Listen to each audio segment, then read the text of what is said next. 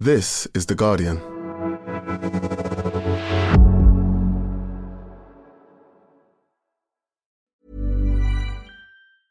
Finding your perfect home was hard, but thanks to Burrow, furnishing it has never been easier. Burrow's easy-to-assemble modular sofas and sectionals are made from premium, durable materials, including stain and scratch-resistant fabrics. So they're not just comfortable and stylish, they're built to last. Plus, every single Burrow order ships free right to your door. Right now, get 15% off your first order at burrow.com/ACAST. That's 15% off at burrow.com/ACAST.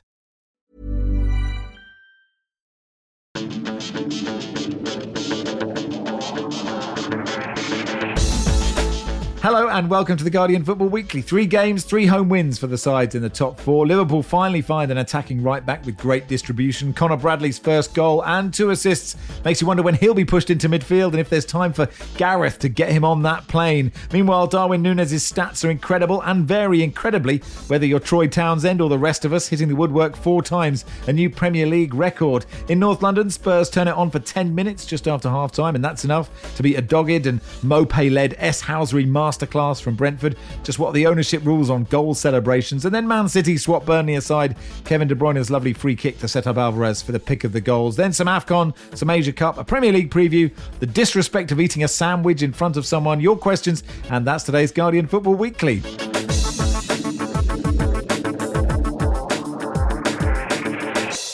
On the panel today, Barry Glendenning, welcome.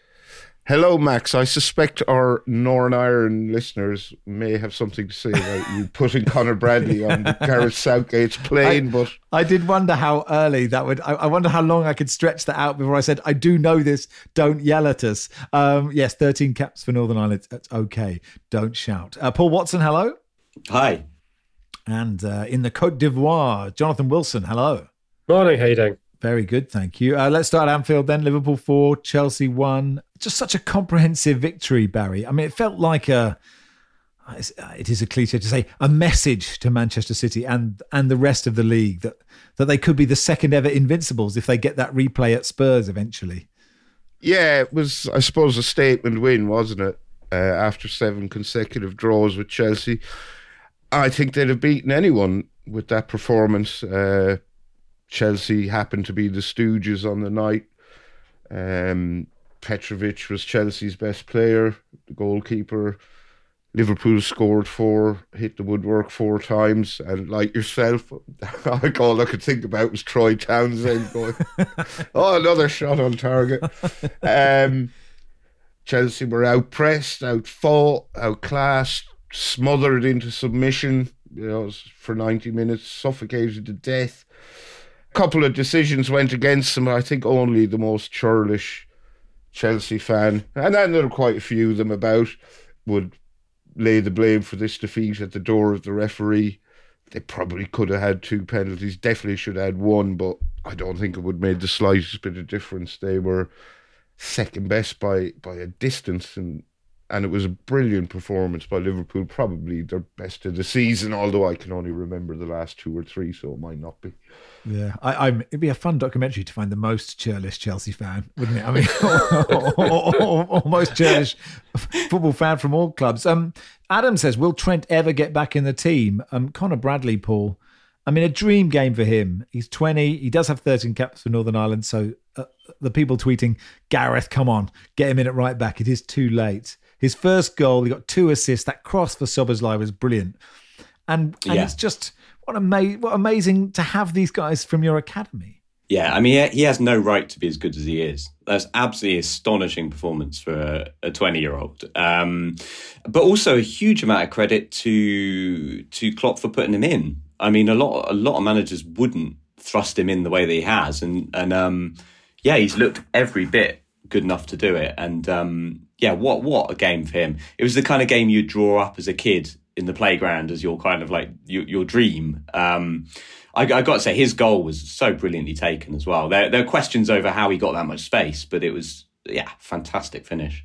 And his distribution, I mean, it seems ridiculous, Wilson, to compare him to Trent. But here you have another fullback who's great going forward, who actually looks really good defensively, but whose distribution is marvellous.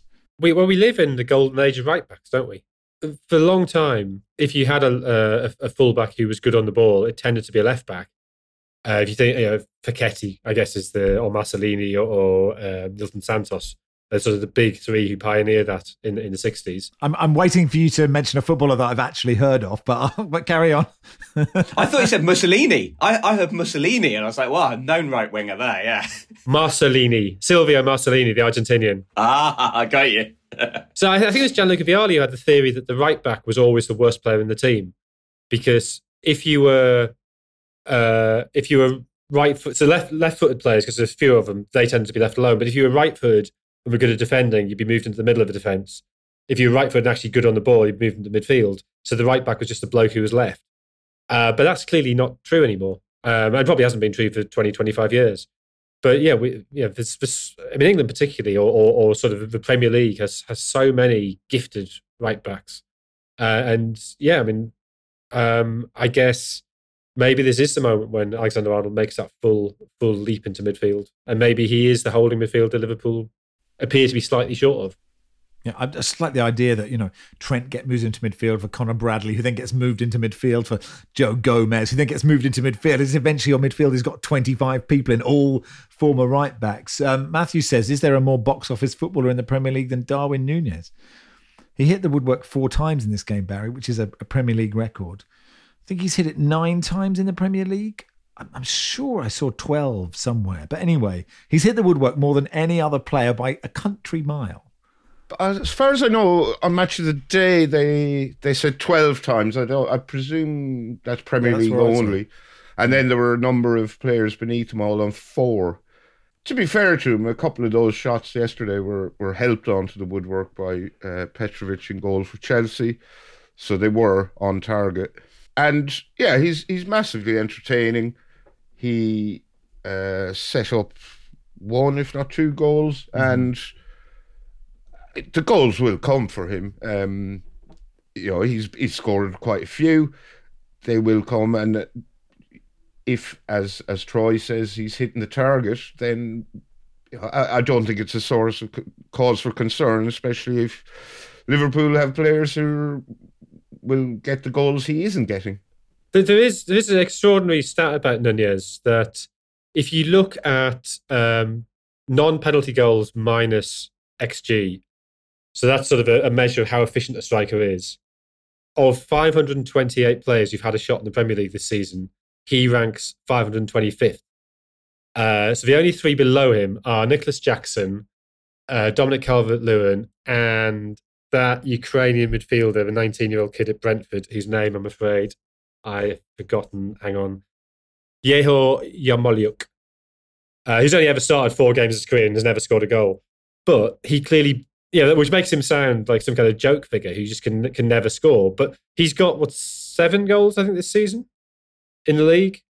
And clearly caused enormous amounts of damage. So that's really a measure of how many chances he creates rather than how many he sort of wastes. Yeah, I mean, that's the point, Paul, isn't it? He's actually really crucial to this team. And Klopp afterwards was saying, look, the goals will come. This happens to great centre forwards. It takes time sometimes. But he is incredibly effective, but also humorously entertaining. Every time he kept hitting the post, and a couple of the penalty and the header were just so really hammering the woodwork. He was saying, I'm really going to hit the post here. I'm going to make it clang and judder. And you just think, this is if you're a Liverpool fan, how brilliant, because you're still 5 points up of the league and you've got this guy that will give you so much entertainment. Yeah, it's not a bad position to be in if you're a Liverpool fan. I love watching him play. I think he's brilliant entertainment. The penalty made me laugh out loud. It was just the precision with which he hit the post. It would be so much harder to hit the post as regularly as he does than to just score. So I have a huge amount of time for him as a player. And I think there is this thing of what if it suddenly does start to fall for him? I think I'll enjoy watching him a lot less when it does, to be honest. He had more shots in the opening 15 minutes than Chelsea had in the entire game. But also, he's just measurably more entertaining, Barry, than Jota is. Even though Jota is ruthlessly efficient and utterly brilliant, and since Salah's been away, has scored 6, has been involved in 15 goals in the last 8. Such a brilliant footballer. But like, if you had a choice, you'd get rid of Jota straight away if it was between the two. Well, I don't know. It depends what you're after. Well, if you're after entertainment, if you're a neutral, yes, it's a good point. Yeah, definitely. I mean, the goal Jota got last night was, the defending was just appalling from, I think it was Badiashile, who had a bit of a nightmare, and Thiago Silva, who, I'm afraid he's not looking up to it anymore, is he? And there was a bit of controversy about that. Was it a handball? I don't think so. And it hit his hand, but I'm not sure the goal should have been disallowed, and it wasn't. Interestingly, actually, if we'd had no VAR in that game last night, it would have panned out much the same. All the on-field decisions that were given stood. But for efficiency, Jota every time, for entertainment, and that's why we watch football, isn't it? We want Darwin. We do. John says, has anyone asked if Chelsea should strengthen the January transfer window yet? Still such a fascinating setup, Wilson. Kieran Maguire tweeting, they have 14 players whose contracts do not expire until the next decade. They had moments in this game, and Kunku does look good. You think it'll come good for him. He should have had a penalty. I mean, it was a terrible night for the Liverpool Paul Tierney conspiracy theorists, but still. And look, Liverpool were great, as Barry said. They would have beaten anyone yesterday. But it's still such a messed up work in progress, this Chelsea team. Yeah, I mean, they've taken a squad that, they won the Champions League, 3 seasons ago. So it was not like it was a nonsense squad. They've ripped it apart. They brought in loads of kids where there's always going to be uncertainty. And by essentially having loads of kids and then Thiago Silva, they're like their granddad, they haven't really got anybody there to learn from, to give them stability. And you've seen Nicholas Jackson's confidence, Mikhailo Mudrik's confidence. I fear after last night, Badiashile's confidence have really gone. And in a normal world, an 18-year-old, 19-year-old's confidence goes, well, you leave him out of the team for a month, you bring him back in, you give him a couple of sub-appearances. But you can't do that because all they've got is those young players. So I think there is slowly signs of a team coalescing, that Pochettino is getting something together. I think they're still desperately short of a proper centre-forward. I think they need a centre-back. It's an astonishing thing to have spent £1 billion and still have what is essentially a mess. And the problem now is that these young players who should be, you think of a young player as an asset that's appreciating in value that you can then potentially sell on, they're now potentially a drain on resources because they're all on contracts till the next millennium. Yes, and when you put it like that, it is. I guess the question is, like, how long? Chelsea aren't notoriously patient, and it feels like the only way to test if this works is to give it 2, 3, 4 years to let these players mature and work together, and then suddenly you have this all-conquering football team. But that presupposes that no other team does anything, that doesn't do any sort of planning either, and just lets this team evolve. I think you're quite right. I think what they need is time and what they need is stability. And they've never tested those two things out for God knows how long at Chelsea. It reminds me a little bit of, like, how with the underground system in London, they always say, like, the problem is making changes is almost impossible. Like, it's so rotten. It's so sort of melted together and everyone's just patched it together over years that it's actually easier to start from scratch. And they've kind of got that at Chelsea. Like, you kind of have to let this thing evolve because it's a series of bad decisions and a series of sort of series of individual decisions that have been made without any clear strategy for so long that it's going to take a really long time to then work this through to something that makes any kind of sense. And I think you're right. I think it just needs time, and it needs the same manager, and it needs some sort of thought behind the transfers in relation to each other. And whether they can do that, I'm not sure. Some vintage Duncan Alexander. Mikhailo Mudrik's 2 Premier League appearances at Anfield have seen him marked by a player who made his first Premier League start in 2003, James Milner, and a player who was born in 2003, Conor Bradley. Let's go to the Tottenham Hotspur Stadium. Spurs 3, Brentford 2. Barry, not so much a game of two halves as a game of 3 bits, I thought. I like Brentford so much better in the first half, counter-attacking, winding Spurs up. Spurs had 10 minutes where they just blew Brentford away, and then Brentford kind of had the best of the rest of it, but that 10 minutes was enough for Tottenham. So not quite a game of 3/3 either. No. No. 2/5, 1/5, and 2/5. Something like that. Yeah, I think you pretty much summed it up well there. Spurs were very poor in the first half, trying to do everything through the middle and weren't having much luck trying to thread the ball through little narrow gaps. And then they were also, Neil Maupay was in full wind-up merchant mode. Brentford were trying to waste time. Spurs were bickering with each other, the Brentford players and the referee, and I guess that's what Brentford wanted them to do. After Maupay scored the opener for Brentford, he and Tony decided to rip the piss out of James Maddison, which I think wasn't probably their greatest idea to go that soon with that particular wind-up. My close personal friend, Ethan Pinnock, nearly scored with an incredibly audacious backheel effort, which, who knows what might have happened if that had gone in. And then, Spurs just blew them away in a 9-minute period, not long after the second half. It was a really good game, actually, really good game of football, and I think Spurs deserved to win in the end, although Shandon Baptiste missed a great opportunity to rescue a point for Brentford in injury time. Paul, what an odd game for Destiny Udogie. Scored 1, key role in Tottenham's 2 for Spurs, really key role in Brentford's opener, and set up Brentford's second. So he had massive his goal involvements numbers are huge for this game. Yeah, it was absolutely incredible, and I think the Ivan Toney goal, it defies belief. It really reminded me of like Sunday League sort of football, where he obviously, I don't know why he was there in the first place, but Udogie obviously he didn't know that he was there, but played this pass that it defies belief. Yeah, obviously I imagine most people have seen it, but it's a moment of football that I don't think I've ever seen at that level, a goal conceded in that way. I think Toney had got a knock and was so was slow in coming back. And so then Udogie just sort of like passes it back to Vicario. And there's this really funny moment where Vicario is stood right next to Toney and he's like pointing away from him going, no thanks, I don't need this. And you wonder actually if Vicario had been better off just flying into the ball. But yeah, it was hilarious. I don't know. I think it was Baz.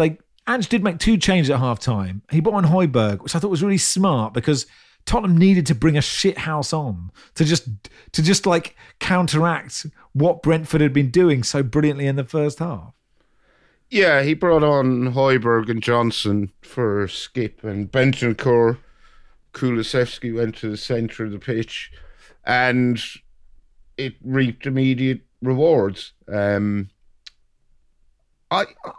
I watched the first half of this game live, then I watched Chelsea-Liverpool, and then I watched the second half on Match of the Day. And I'm pretty sure Brennan Johnson seems to think he scored Tottenham's first goal. So I'm not sure if he knows they won. Because I'm pretty sure in his post-match interview he said it was great to come on and score our opener. I'm going, no, you didn't. I need to rewind that and did I imagine it or does Brendan Johnson think Spurs drew that game 2-2? I'm not sure. You're right. On Neil Maupay, who was just he's such, because like we've seen off the pitch, right? He does wonderful things. He did this wonderful thing where he met like a kid with learning difficulties and spent all day with him, and he said, look, I'll do this celebration, and then he did the celebration that the kid wanted. I hope that wasn't when he was at Everton, because the kid's probably long grown up. The kid's married with 5 kids now. Yeah, but he's so annoying, especially when he's playing against your team. But that celebration, I mean, it's kind of funny, isn't it? As seemingly teams are copying goal celebrations, says Ian, should each club have a quota of registered celebrations only they can use? But during 2 nominated windows per season, they can be traded. Sebo says, Neil Maupay scores an average of 0.03 goals a game this season. Whilst I'm sure we're all very happy to see him scoring, can he really afford to be wasting his precious goals this season on someone else's celebration? James Maddison said to him, you haven't scored enough goals to have your own celebrations. Neil Maupay just went a bit two-footed when I did go too early with that celebration, but I've scored more goals and had fewer relegations than you, James Maddison. Okay. Very, very funny. On the back heel, Sam says, how excited did Barry get when Ethan Pinnock tried that back heel? Sal, how close was Ethan Pinnock to the uncontested goal of the season in late January? Charlie, Ethan Pinnock's back heel made me think about Barry Glendinning and his jet black hair.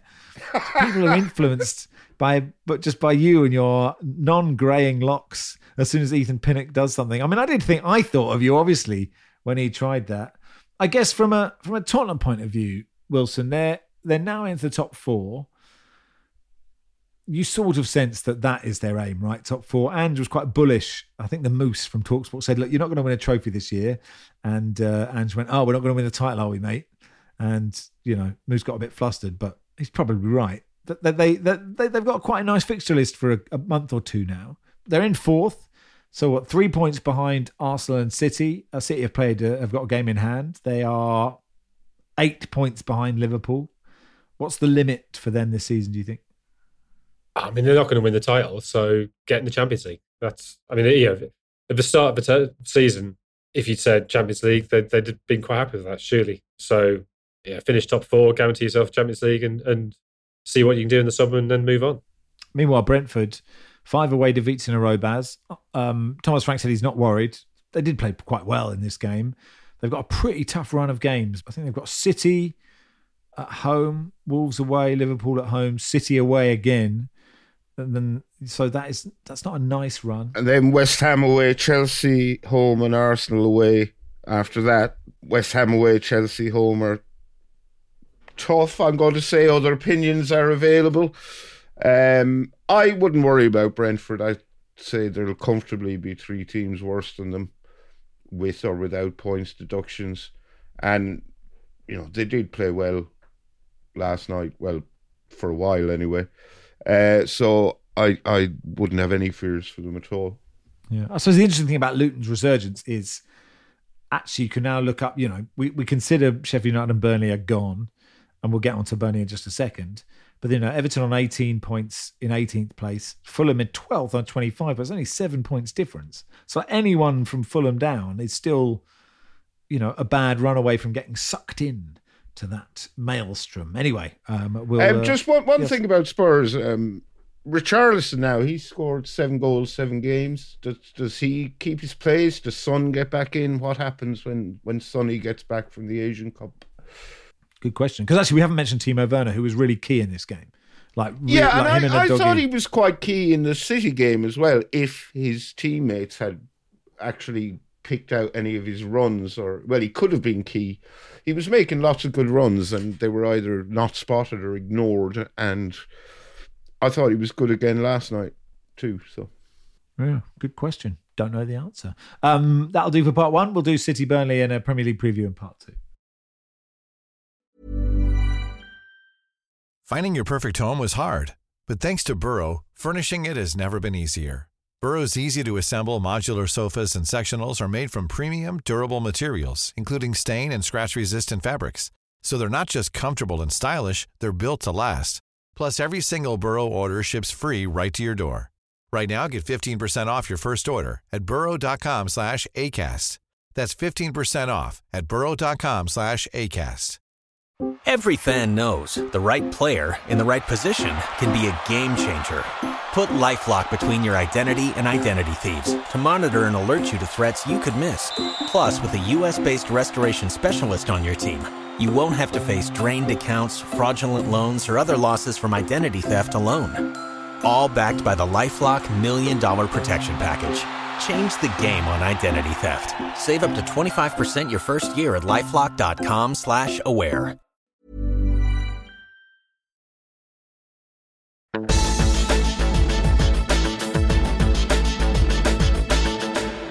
Welcome to part 2 of the Guardian Football Weekly. 10th win in 11 for City. They beat Burnley 3-1. Pretty predictable. Julian Alvarez scored 2. The second, Paul, that free kick from De Bruyne. I don't know if anyone perfectly weights passes like Kevin De Bruyne does. No, it was something to watch, isn't it? You're right. There's a De Bruyne thing that he does, which it's really hard to think of someone else who can match that. Absolutely beautiful to watch. The rest of the game, sort of a inevitability about it, really. But nice to see Burnley scored. I saw a few Burnley fans saying, that's the win there. We got a goal away to Man City. But yeah, one of those games that you kind of have to have. But on the other hand, when there's other games on, it's fair to say that I may not have watched a huge amount of it. Yeah. I guess City fans might get frustrated, Wilson, that happens when a regulation home win for City doesn't mean a lot to a lot of people. A more interesting question is, who would you put as favourites for the title now between them and Liverpool? I'd still say City, but I mean, the thing in Liverpool's favour, I mean, they've obviously got the 5-point lead with having played a game more, so 2-point lead, let's call it. But they do have to play City at Anfield. I think it's the 9th of March, that game. Or that weekend anyway, that second weekend in March.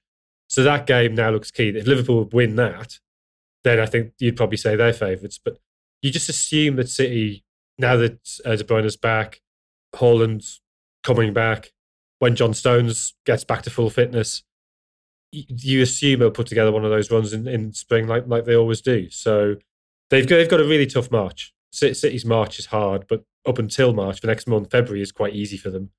But March, I think, will determine whether they run away with it or whether it is still tight at the end of the season.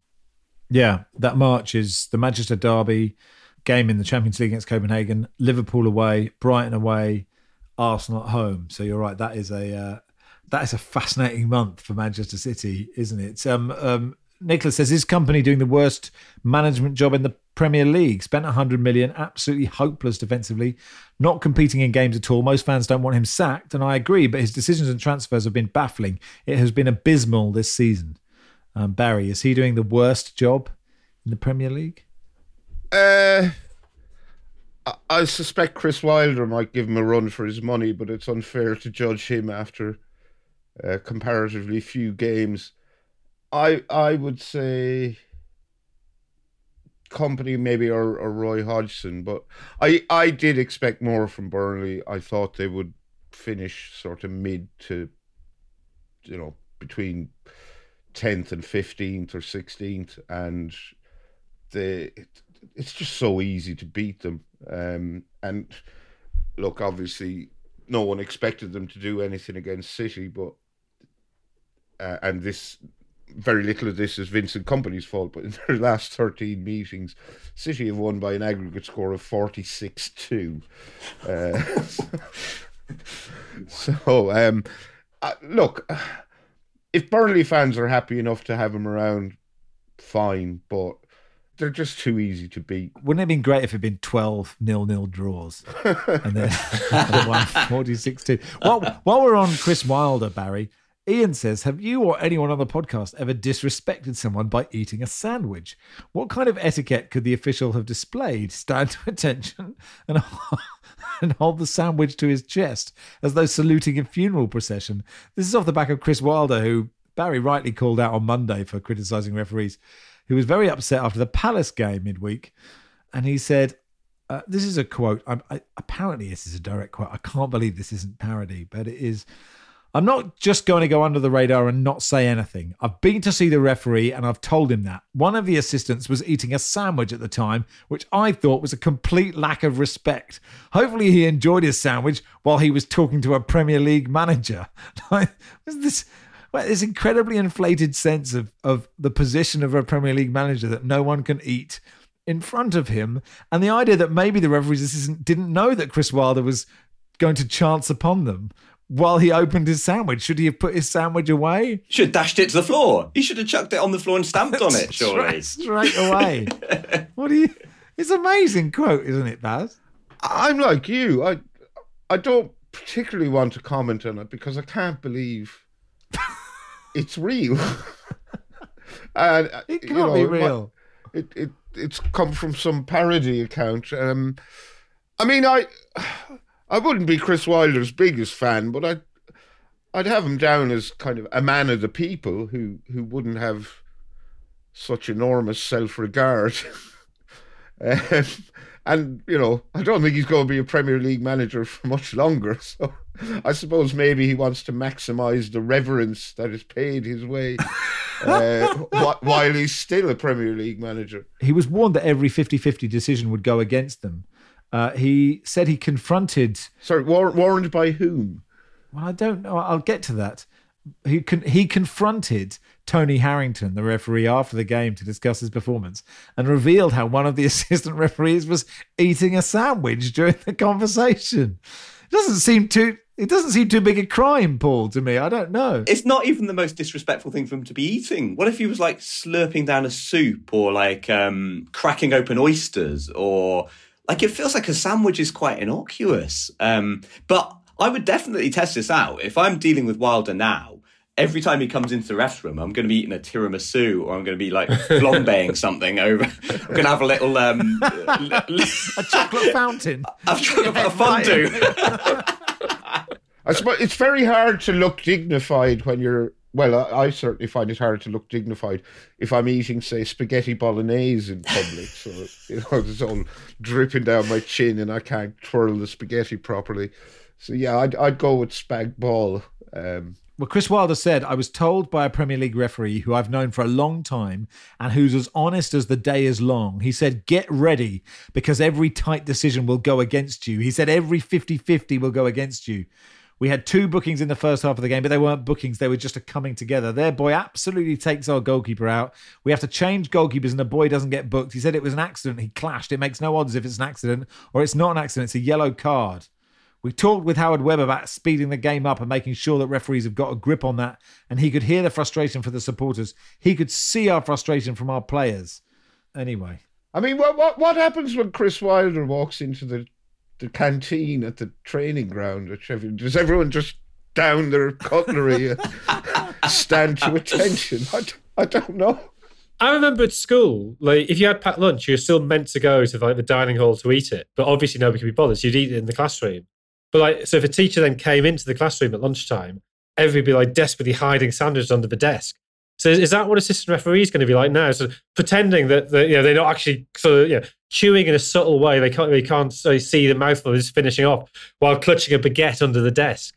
I mean, I would say it's disrespectful of the referee's assistant to be eating a sandwich while the game is taking place. I think that is I don't think he should, just open his Pret.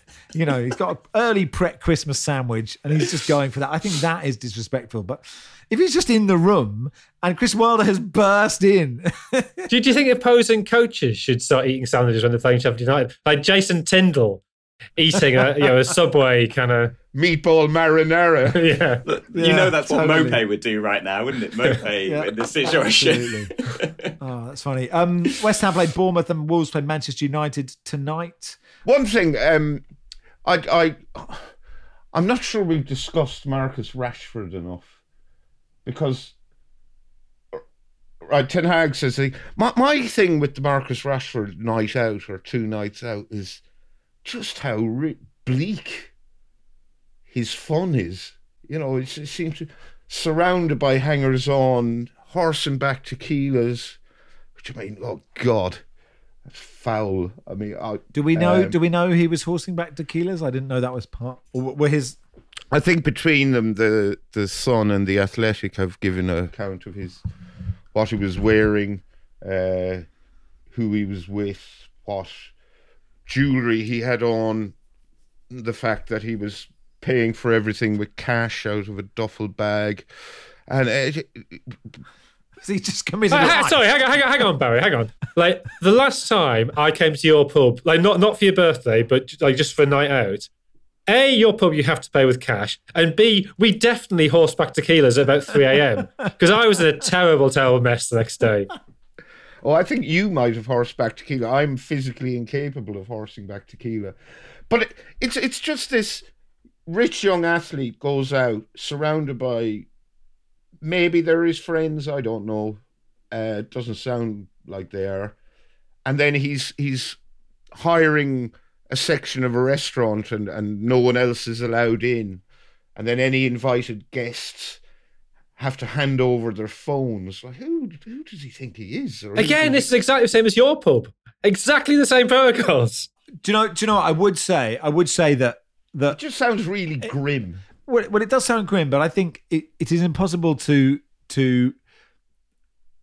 I can understand why elite footballers, as famous as Rashford, say, "Look, can you all put your phones away?" Because if this gets out, it's got out, right? And it's terrible. And he just wants to have fun. And I agree with you. He shouldn't be going to nightclubs the day before a game or 2 days before a game. It just seems mad. I think another thing that's interesting with Rashford is because he was like so amazing in the pandemic, and because he did so much for so many, I think suddenly you develop this really binary view of footballers. So you think, oh, here is someone who is super mature, who is really like has no flaws. He can do everything off the pitch. He can help these people, and he can be a brilliant footballer. And just life isn't as simple as that, right? So you can be totally flawed and be a really talented footballer, and also help other people in society. Right? All these things are possible, but we sort of built Rashford up to be this sort of almost like a messiah, right? And so when he makes a mistake, it is a bigger deal than. So are you saying he's not the messiah? He's a very naughty boy. Yes, I basically am. No, I to be clear, Max, I don't really care what he does in his leisure time. It's not a good look to be going out on the piss the day before training, the day before or a couple of days before a game. But I just hope he's all right, because he seems to be surrounded by bad people. And that blow-by-blow account, it wasn't a fun night out. It sounded awful. But also, it's a real insight into how grim it would be to actually be famous, right? That's what I think. We're just so terrible. If you couldn't go and get a coffee without people bothering you, or go and... I mean, obviously, I am...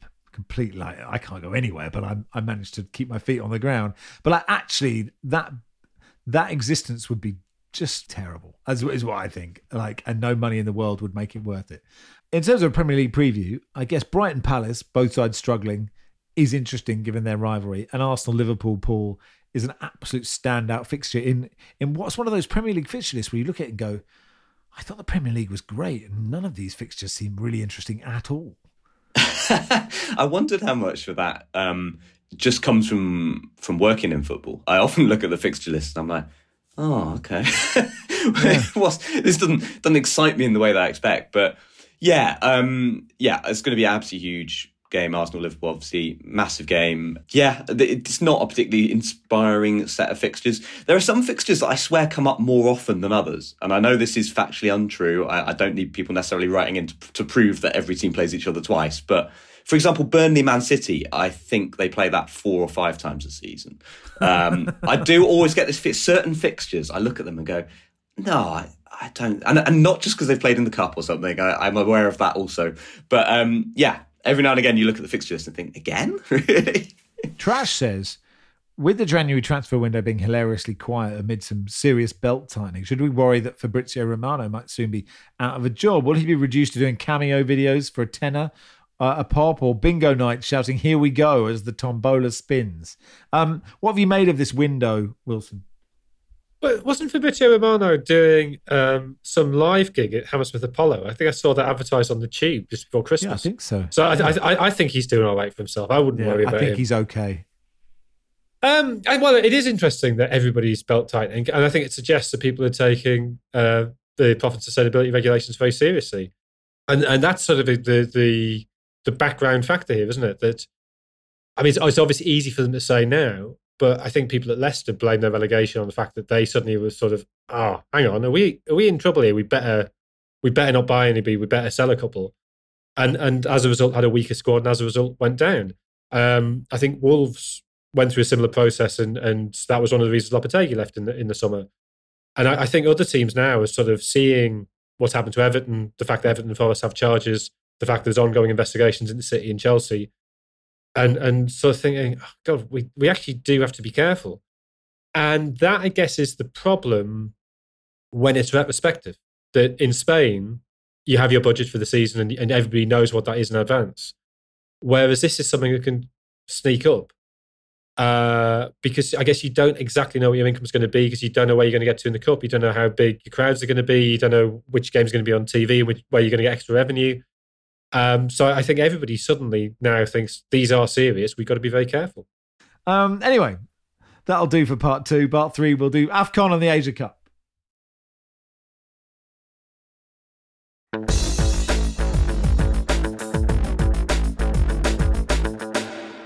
Welcome to part 3 of the Guardian Football Weekly. Jonathan, let's start with the Afcon. You are in Abidjan. How is it? It's humid, isn't it? It is astonishingly humid. I mean, maybe I'm just older, but I think this is the most humid couple of nations I've done. The Nigeria-Cameroon game was, I was absolutely dripping. And yesterday there was no games yesterday, but just walking about was astonishingly humid. And does that affect, I know it's mainly about you and how much you're sweating, but in terms of playing, I mean, there's been an interesting mix, hasn't there? There's interesting talk about, North African sides struggling in sub-Saharan climate. But do you think it's impacted the football? Possibly. What struck me in that Nigeria-Cameroon game was they watered the pitch really heavily, probably, 25, 30 minutes. Did they just take you over the top and just read you out? And that is it. Yeah, there's just a patch of dead grass where the sweat is kind of like, the salt has sort of destroyed the earth. But then there seemed to be a very heavy dew came down, which made the pitch very slippy. And if you think of the the goal that was ruled out and then the first goal, both seemed to be because of the slipperiness of the surface. And there's a few players fell over.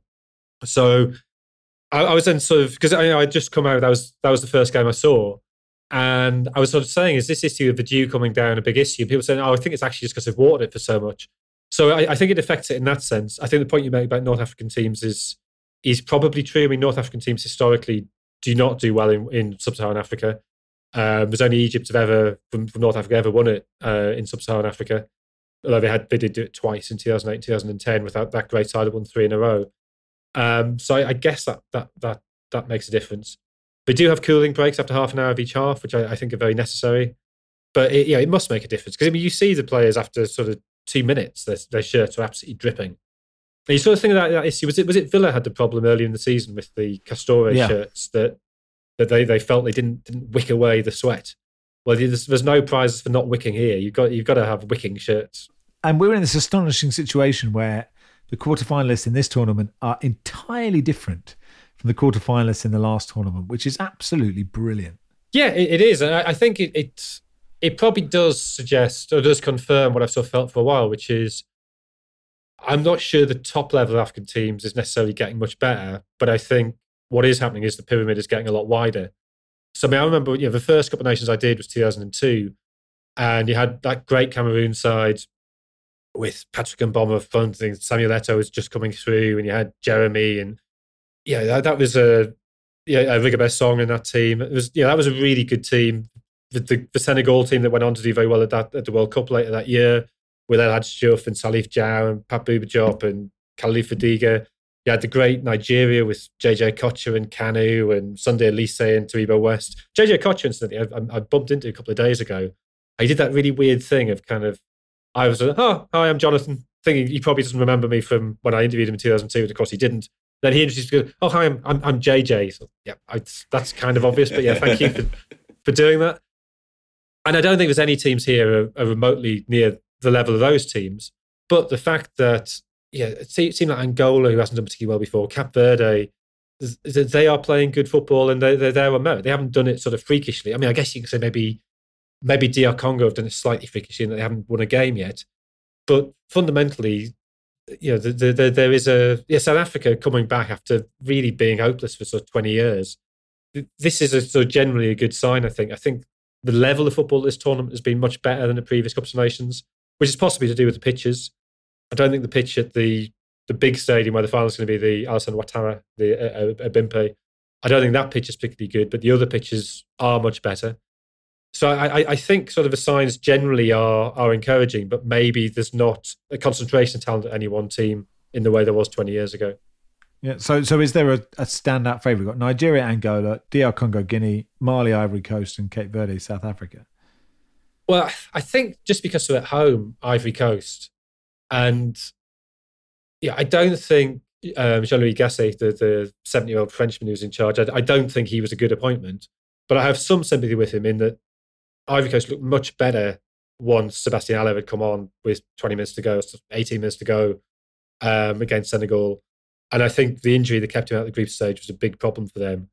And you now sort of think, well, they're at home. There's this sort of momentum behind them. The local press are calling them les revenants, so the zombies, the returners from the dead, because they were out, and then because Zambia couldn't score, they get this reprieve, and then to be 1-0 down in your last 16 game with 4 minutes to go, nick it with a penalty, and then win on penalties. There's this sort of sense of it's predestined, it's meant to be. I think the other interesting thing about that is because they didn't finish top of the group, they're not staying at the Alassane Ouattara, the big stadium in Abidjan, but they played the last 16 game in Yamoussoukro, and then the quarterfinals in Bouaké. And Bouaké was the rebel capital during the Civil War. So I don't know if you remember when Didier Drogba won his African Player of the Year award, one of the things he did was to take the award to Bouaké as a sort of gesture of reconciliation. Then he arranged for Ivory Coast to play Madagascar in a Cup of Nations qualifier there. So they have played there fairly regularly since, I think 10 or a dozen games since. But still, the fact that they're playing in the north, it is this sort of symbolic, the whole country coming together. So I think they probably are the favourites. Then on the other side of the draw, Nigeria just look really solid. And Osimhen has been so good, and Iwobi in midfield has been so good. You sort of think they will eventually wear teams down. So it should be a Nigeria-Ivory Coast final, but nothing that should have been has been so far in this tournament. Meanwhile, the Asia Cup, Paul, you've of course been focusing on this with all the football that is happening. But we have the quarterfinals of Tajikistan versus Jordan, Australia, South Korea, Qatar, Uzbekistan, and Iran, Japan. I mean, first of all, how has the tournament been so far, do you think? So this is time for my shameless plug again. So I run a podcast called The Sweeper with Lee Wingate, and we are focused on the football that people don't talk about as much. So I've been watching the Asian Cup because there were quite a few minnows in there that we wanted to keep an eye on. I've actually watched almost every minute of the tournament at probably great personal cost in terms of my relationships. And it's been one of the most entertaining tournaments I've ever seen, to be honest. It's been brilliant. There were 4 penalty shootouts in the last 16. But beyond that, there were moments of just almost pantomime sort of melodrama. So the game that really stood out was Iraq versus Jordan. And I don't know how many people have seen this, but Jordan obviously going into that with the underdogs. Iraq were looking really good. They were warming up, and it just looked like maybe this was the time for a sort of dark horse like Iraq to go all the way. And then Jordan got in front. The whole team celebrated this goal by sort of miming eating their national dish, which is called mansaf, and there's a way that you eat it ceremonially. Iraq struck back and get back to go 2-1 up. And Ayman Hussein, who scores the goal, does this huge celebration, goes in the stands, he's yelling. Then he has a second celebration where he comes out on the field, sits down and does a mockery of this mime that the players have done of eating the dish, this mansaf dish. So he's the Neil Mopay. It's a mope. It's pure mope. It's pure mope. But it's really interesting because like people in the region have said he mocks them because of the way he eats the dish. He has his hand on his pelvic bone. I think it's first of all pubic bone. So it's meant as a mockery.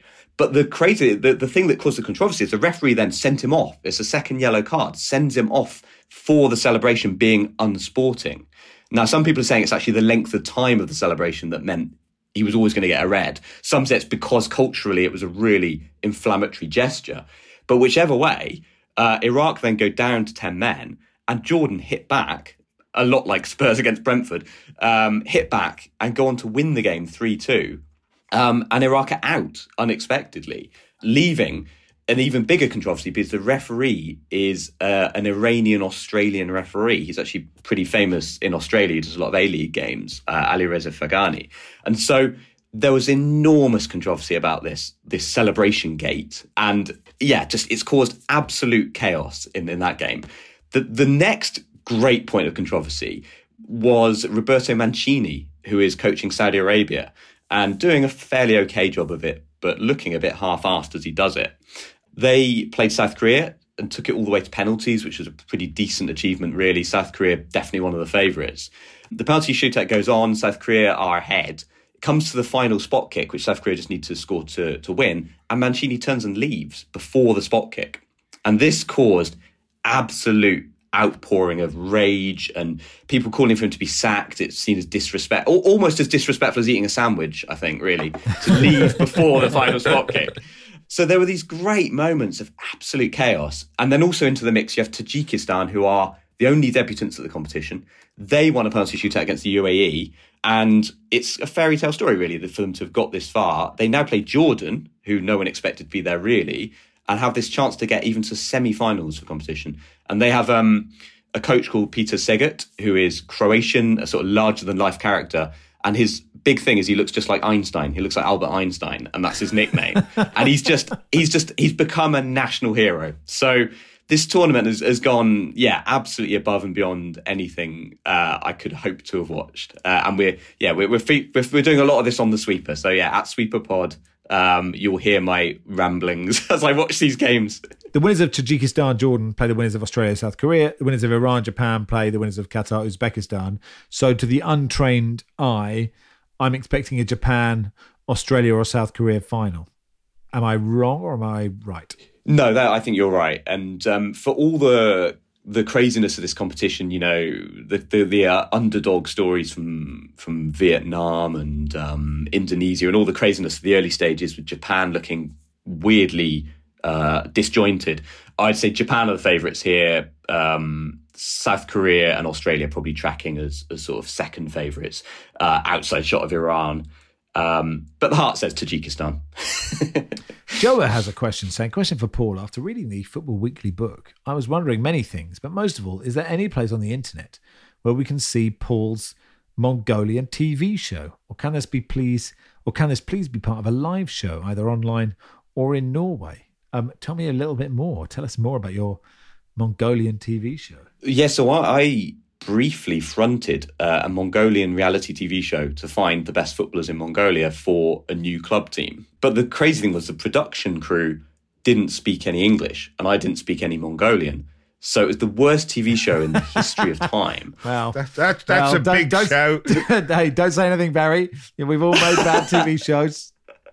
Honestly, it must have been appalling. I don't even know because I never saw the final cut. It will be out there somewhere and it's waiting, lingering, ready to get me. What I will say is the intro had a picture of, it had a sort of picture of me under some sort of stage lights. And it was saying in the background, some narrators saying, this is going to be the greatest team in Mongolian history in Mongolian.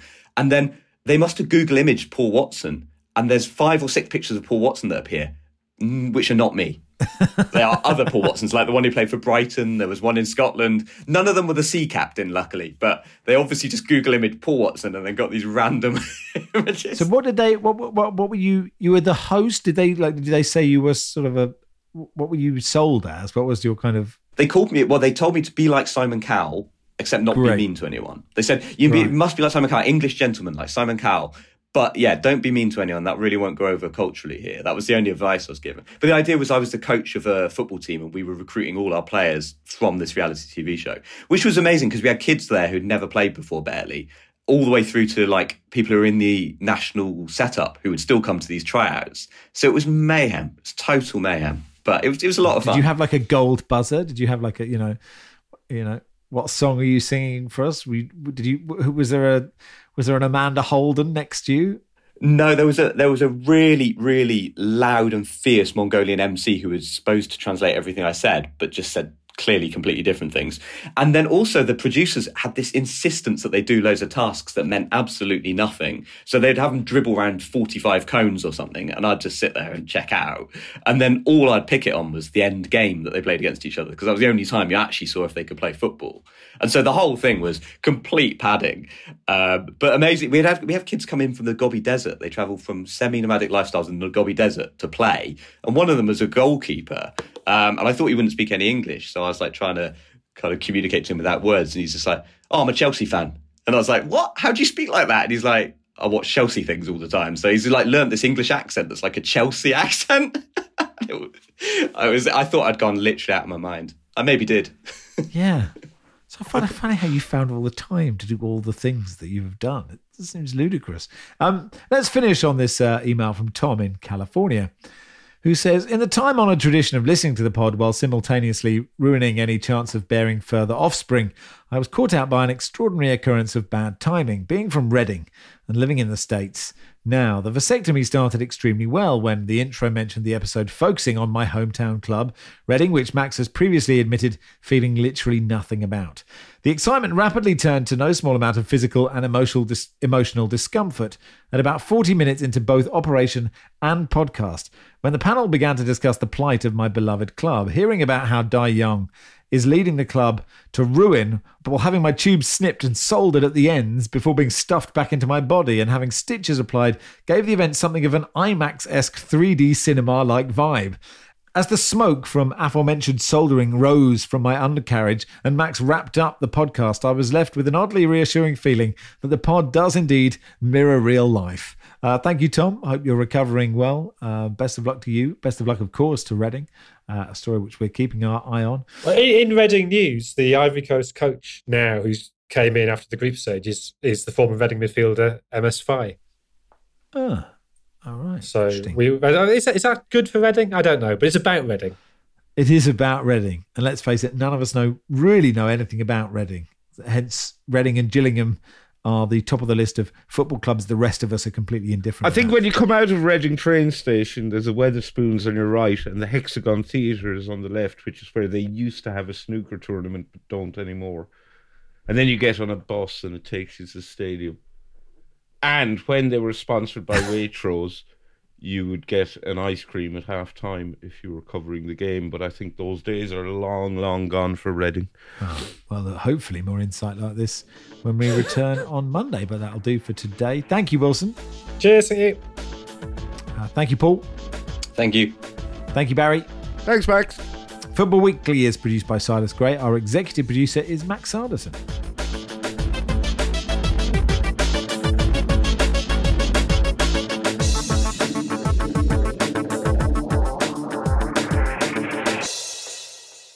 This is The Guardian.